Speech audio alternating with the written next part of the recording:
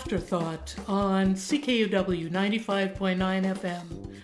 My name is Erika Weeb. And I'm Lynn Fernandez. We'd love to hear from you. Please email us at afterthought, that's one word, at ckuw.ca.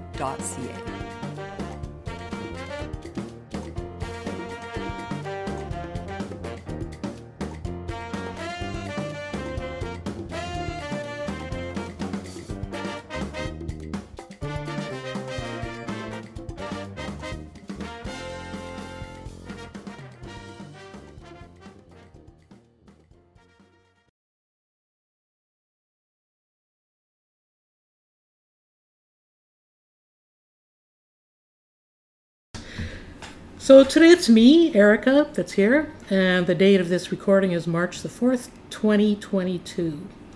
And I'm really happy today to have Peter Warkentin as my guest. He was, a few years ago, trucking along as a regular young person living in Winnipeg, going to school, working, etc., when a life-changing incident happened, which abruptly changed his life and brought him into the world of disability.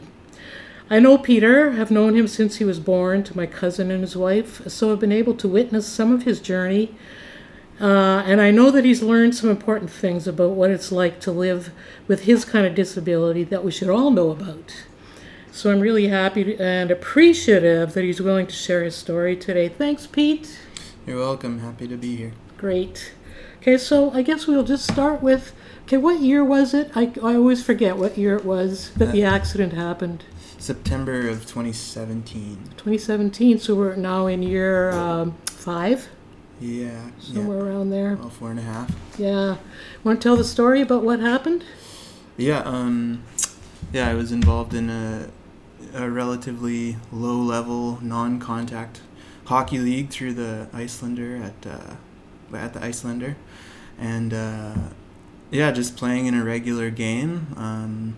Was going in on the goalie on a 2-on-1 and just accidentally clipped skates with the goalie, and that sent me headfirst into the boards. That was it. I remember everything. I was conscious through the whole accident, but I knew laying on the ice that it was time to call the paramedics because I could just tell that I wouldn't be standing up. And didn't you say that to your friends? Yeah, I was the one who instantly was saying, call the paramedics. Yeah. Although, after that, once I got to the hospital, things got hazy for months because I was medicated on opiates pretty quickly yet. Yeah. What were your injuries? So spinal cord injuries are qualified by vertebral level, so I have what's called a complete spinal cord injury at thoracic 3. Which is it 3 from the top? Yeah, 3 below cervical level. Right. My spine I had surgery on my spine to stabilize the spine, make sure there wasn't any future complications. So my spine's fused from T3 to T6, and that kind of corresponds with general sensation and function only above my nipple line, basically. And I guess I also... You broke your wrist. I broke my wrist and I slightly punctured a lung, but those were somewhat irrelevant and not really noticeable at the time. I know, it's kind of crazy because breaking one's wrist is not a small thing either. I mean, the wrist is a complicated thing to heal up, but for you, that went relatively well, didn't it? If my memory serves correctly, your wrist healing? Yeah, I mean, questions like that, to be honest, I remember having a cast, and I remember it coming off, and I remember feeling weak, but beyond that there's probably, especially a period of about 3 months where I have memories, but then when other people describe them back to me, I realize how stoned I was, basically, on opiates. The whole time. Yeah. Wow, yeah. That memory's pretty fuzzy. Yeah. I remember the day you got your cast off, actually, of your wrist. And then, so then you moved into an apartment. After how long in the hospital? I was in the rehab unit at HSC for Well, initially they said it would be around 6 months from basically October 1st. But not to knock any of the efforts of the staff, but the hospital's a nightmarish place to live. So I really wanted to get out of there. Yeah. And being relatively young for having to learn how to use a wheelchair. Yeah. I was able to get out 2.5 months, like mid-December, 2.5 months after my injury, although that was definitely a stretch, but I'm not sure how much less of a stretch it would have been after 6 months either. Yeah. So when you say it's a nightmare in the hospital, like food, all that kind of thing, or what is it? Or what was it?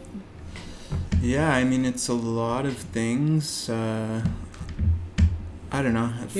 Food's a bit of a joke, but compared to other things, it doesn't seem very significant. Like sharing a space with other people who are total strangers and going through, for some people, pretty significant trauma. Yeah. And dealing with it in various ways, some of which are actually wonderful in a weird way, but to be able to share that if people are open to it, but a lot of the time in just really difficult ways. Yeah. Lack of privacy, lack of spontaneity, lack of ability to even go outside, and sometimes there's inevitable disagreements with staff, and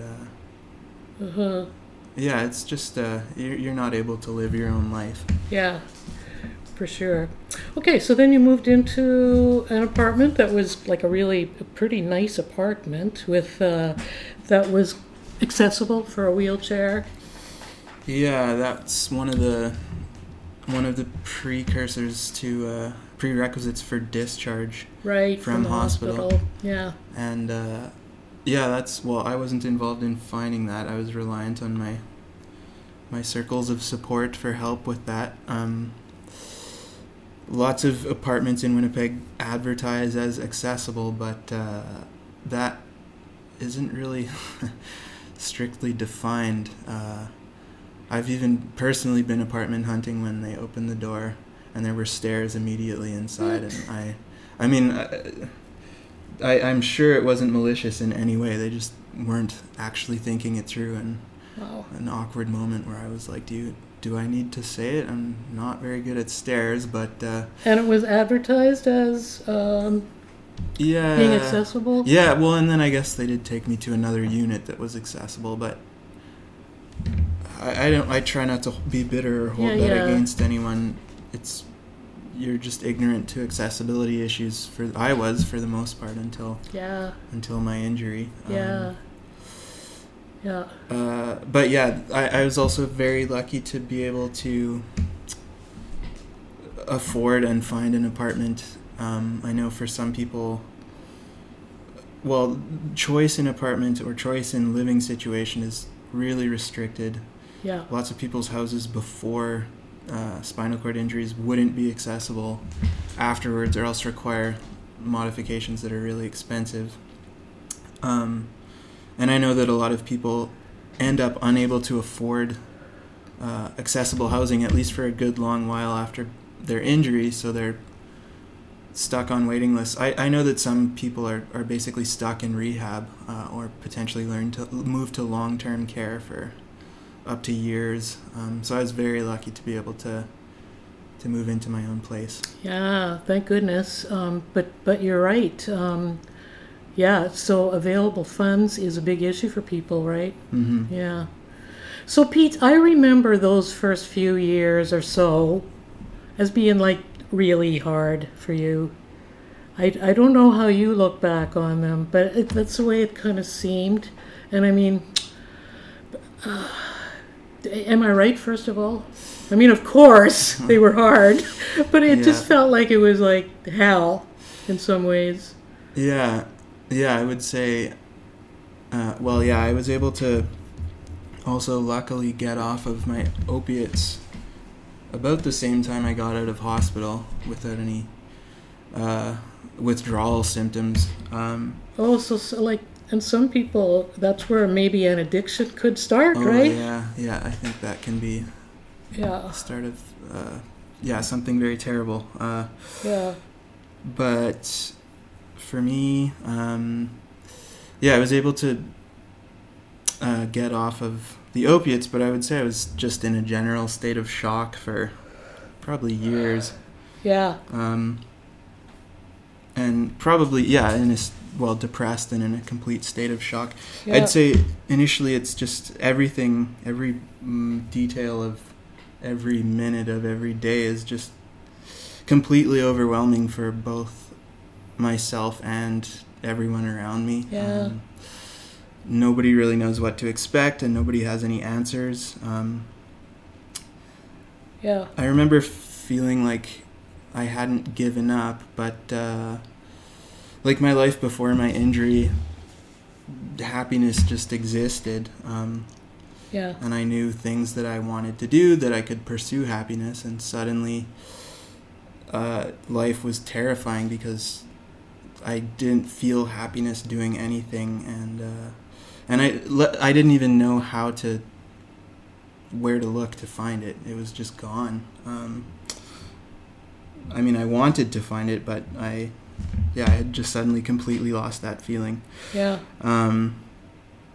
And you have to, especially also transition out of hospital, you have to learn how to take care of your body, and there's a lot of new routines that you have to be responsible to taking care of yourself. Yeah. So life kind of felt like a clinical routine. A lot of the time, routines ate up a ton of time, and it felt like life had moved from an interesting thing with lots of things to explore, to just a dangerous and tiring and frightening place with lots of barriers. Yeah. To navigate it. Yeah. And we should let folks know that, so you have full use of your arms. Yeah. But your abdominal muscles are not available to you, right? Or how does that work? Yeah, I mean, like there are some muscles that do any muscles that are innervated above T3, I still have function of. So some muscles are innervated above that level but stretch below. Huh. So basically I have some muscles on my back that I do have control of, but generally, I don't really have any abdominal control. Right, which makes a huge, I mean, us folks who do not have that injury take those muscles for granted, right? But it makes a big frickin' difference. Yeah, well, and people even see me sitting up and then do something like shake. I remember, now I brace myself, but you see someone sitting up and you assume that they're sitting up with control. So I remember people shaking my hand and pulling me in, and then me flopping over. Yeah, getting pulled out of my chair, like, whoa, what are you doing? Yeah. Yeah. Yeah. Yeah. Okay, so anything else you want to say about those first, the first adjustments? Yeah, I guess I just talked about I guess to add to it, it was just emotionally overwhelming all of the time. And Yes. I'm hesitant when people say, not that I can't appreciate feeling inspiration, but I was definitely very human. It was difficult on me and difficult on everyone around me, and oftentimes for years I would say I just felt like hiding under a blanket. That's all I had energy for a while. Yeah, for sure. So much to, like you said, just every aspect of life is impacted in one way or another. So when you look back, since then, how have things gone? Has it become easier? Yeah, I would say on a practical side of things, you just, like I said, when I got out of hospital, it was depressing feeling like, oh, okay, now to wake up in the morning, to get dressed, to have a shower, to use the bathroom. Okay, now it's 4 p.m. like those routines ate up so much time, Wow, and it just yeah. left zero time for a friend to call and be like, hey, do you want to hang out? And being like, well, I'm 6 hours out of being ready for something like that. Yeah. So routines get faster. That on a practical level helps quite a bit. You develop wheelchair skills, so you feel more confident just going out. Yeah. You don't feel as scared Yeah. that you're gonna break down or get stuck somewhere. That helps a lot. Personally, I'd say I've also gotten better at accepting where I want to push myself, and where, picking my battles where things are more trouble than they're worth, really. I think you can both just decide that everything's too hard and give up on everything, or you can push yourself in ways that might end up frustrating you, because life is different. I remember some people saying this doesn't change anything, and that's bullshit, to be honest. Changes pretty much most things. Yeah, and maybe that's an appropriate thing for some people to hear. Maybe that is a positive thing for some people, but for me that didn't resonate at all. Yeah. Yeah, it changes everything. So yeah, learning to pick my battles, that was a big thing. I also music's been an important part of my life, and I remember feeling like just losing passion and losing motivation to be connected to things like that for a number of years. So rediscovering and reconnecting with music, that was definitely a lifeline for me. And I dropped out of school. I felt like it was draining me in a way that was totally unsustainable, when I needed energy to be focusing on learning how to live my life in a new way. So yeah, I would say that was actually, I don't have any regrets, and that's been an important part of feeling like I'm learning how to navigate the world again. Yeah, and it also maybe, to me it sounds like taking control of, learning to understand where your limits are, and taking control of it, rather than feeling, oh, I've been in this program for 2 years or whatever, 3 years. It's really crazy to quit at this point. You knew that for you had to quit. Yeah, no, it didn't feel crazy at all. It felt like as soon as the thought entered my mind, it seemed like the right thing to do. Yeah, and I also really want to say that the circle of support from family and friends, I'm very lucky to have an extensive and significant circle of support, and this whole journey, everyone was involved. I have lost some friends through the process, but I've also reconnected with some friends and had moments of really touching outreach from lots of people, and that I know I'm really fortunate to have, and makes the process a lot easier, even if people don't always know how to help. Yeah, that's right. Yeah. They don't always know how to help. We don't always know how to help. But I guess I can ask, what would you prefer? That you stop trying, or that you just make an ass of yourself and ask, do you need help here or whatever? Yeah. No, it's definitely... And again, I can only speak for myself. I don't presume to understand even another wheelchair user's disability or injury in any way. But for myself, I think a natural reaction is to be timid around people who are differently abled or just different from yourself in any way, and to not ask questions. And I think that shuts down potential connection. I think if you're willing to ask questions in a respectful way, inevitably you're going to ask something that might be kind of silly, but I would way rather be asked those questions, and I can recognize that I would have been wondering the same things before my injury, so it's not really that silly. It's just you have no direct experience. Yeah. And I would way rather tell someone. I'd just rather not speak about that than have potential connection with people shut down before it has a chance to happen. Right. Makes sense. Okay, I know that I think it was last year, you got a new machine, which you call your bike, I believe.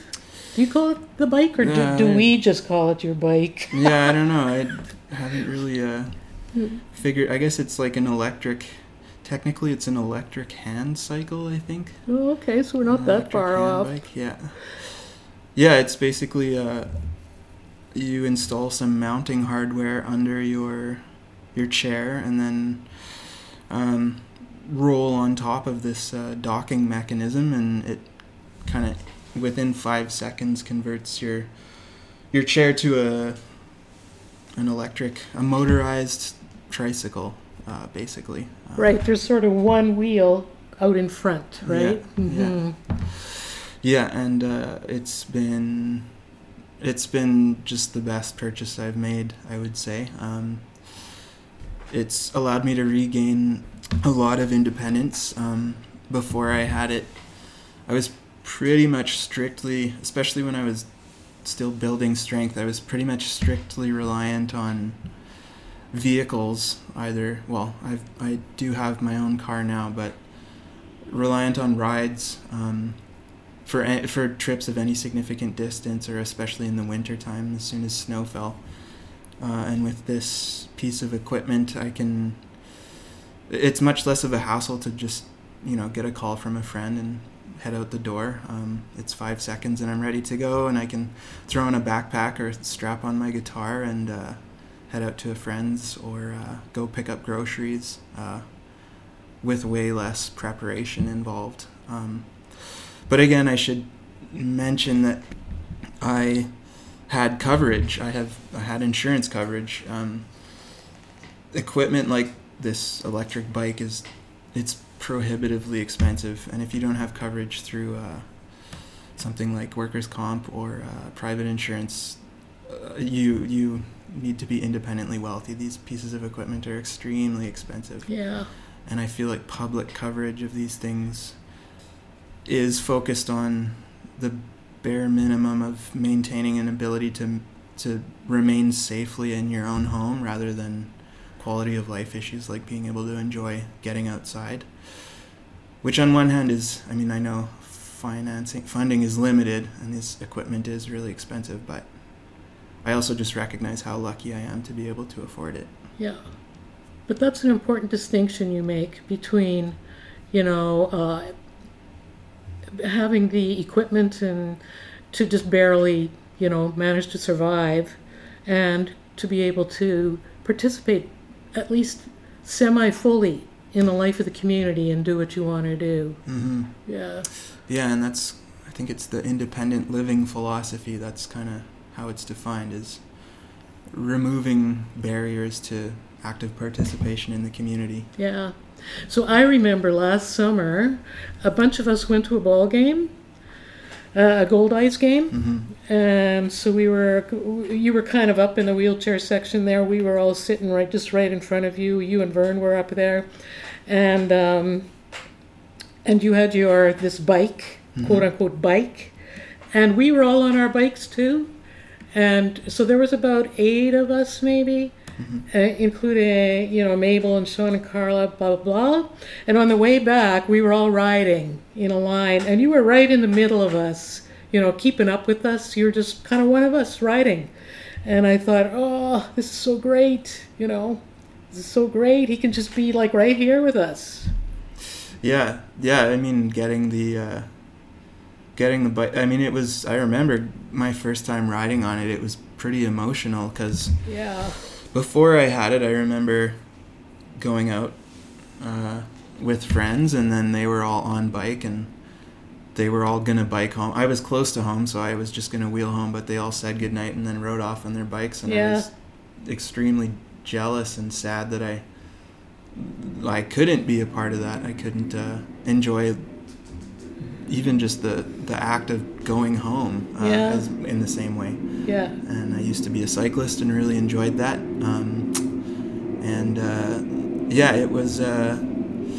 it was an emotional experience to get that bike and be able to bike again with friends. Mm-hmm. That's cool. So it's great that you have that bike, but also it's pretty difficult to use in winter. Like, what additional challenges does winter pose for you? Yeah, winter, I think I mentioned before, or maybe I didn't, but there was a period of time when, every step that I pushed myself to take in regaining independence in one way felt like two steps back, one step forward, two steps back, because every time it felt like every time I pushed myself, it brought to light a multitude of ways in which there were, barriers in the environment, or things were just more difficult. And winter is easily the time when that's the hardest, and on a physical level, the most difficulties arise. I would say partly that just living in snow, no matter what the situation, no matter how the streets are cleared and infrastructure in general, living in snow is just difficult. You notice reduced efficiency wheeling through snow. I remember just going out a block and a half away from my house and then seeing the snow start to fall and realizing, I better start going, but being so exhausted by the time I got home in the start of a blizzard that I realized this is dangerous. It's after 9. There are less people on the sidewalks. I remember realizing it was dangerous. Just to be outside in winter. Yeah. Yeah. Yeah, and let alone trying to cross the street if there's snow ruts or if approaches are blocked by cleared snow. I've been stuck when trying to cross the street, and in the middle of an intersection. Thankfully, people have seen me and been happy to get out and help. But if visibility is reduced or in the dark, winter becomes getting around becomes a more challenging and more frightening thing when you have to be a lot more conscious of. And there's also, I know I need to remain active and be outdoors. Being outdoors is really important for me to maintain mental health. And that's just more challenging through the winter, especially through the pandemic. To add on another layer of challenge, Yeah, that's another side of it, is just simply being outside is important, but it's more difficult. Yeah, for sure. Okay, unfortunately, we're almost at the end of our time, but what Peter Vijk and I have agreed to do is, because Pete, you're currently you're working on a research project. You want to just briefly, in a couple sentences, tell us what that is? Yeah, I'm involved in a sort of a survey across Canada of how people with spinal cord injuries, first of all, looking at provincial policy and how things like personal attendant care, medical supplies, and mobility devices are provided to people with spinal cord injuries, and then actually talking to people from different provinces in Canada and seeing what the reality is like, seeing what the potential gap is between policy and reality, and then also hopefully being able to compare how that care is provided in different provinces. Cool. So I think what we're going to do is wait a while until that research is close to completion and you're able to talk about it a little bit more. And then we'll talk about what some of the findings were, as well as, I think you've learned a lot yourself about Winnipeg in particular, and where where significant infrastructure barriers might be, and where it could be better, and that kind of thing. Does that sound okay to you, Pete? Yeah, that sounds good. Okay, so I think we'll sign off for today. And my name is Erika. I've been talking to Peter Warkentin, and we'll talk to you all again next time. Erika here again, just with a quick last word to remind you that all the shows on Afterthought are also available on podcast. So you can go to Spotify or Apple and go to Afterthought, and you can hear all past and future shows there. And it's also always good for us and for you too to click on the follow button when you get there. That way you'll be able to find it more easily in future. and it's also a good way for us to help spread the word. Bye for now.